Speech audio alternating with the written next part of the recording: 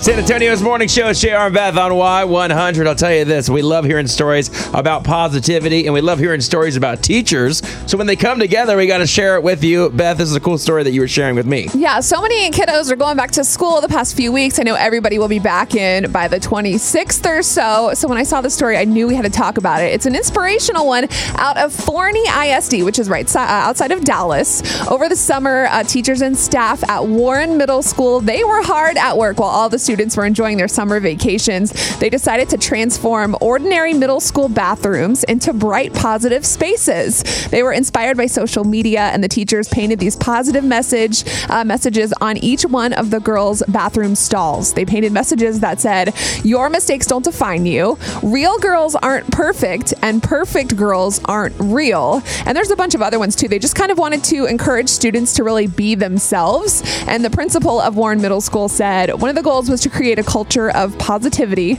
and welcome to our students in a place that our students and teachers want to be a part of and want to come to each and every day. And the very best part of all of this is that in just a few short weeks into the school year, the culture of positivity has already spread. The students can feel a difference. The teachers can feel a difference. And I just thought this was such a positive story. And really, it's just kind of something that other schools could jump on the bandwagon for. Right. It's something so simple.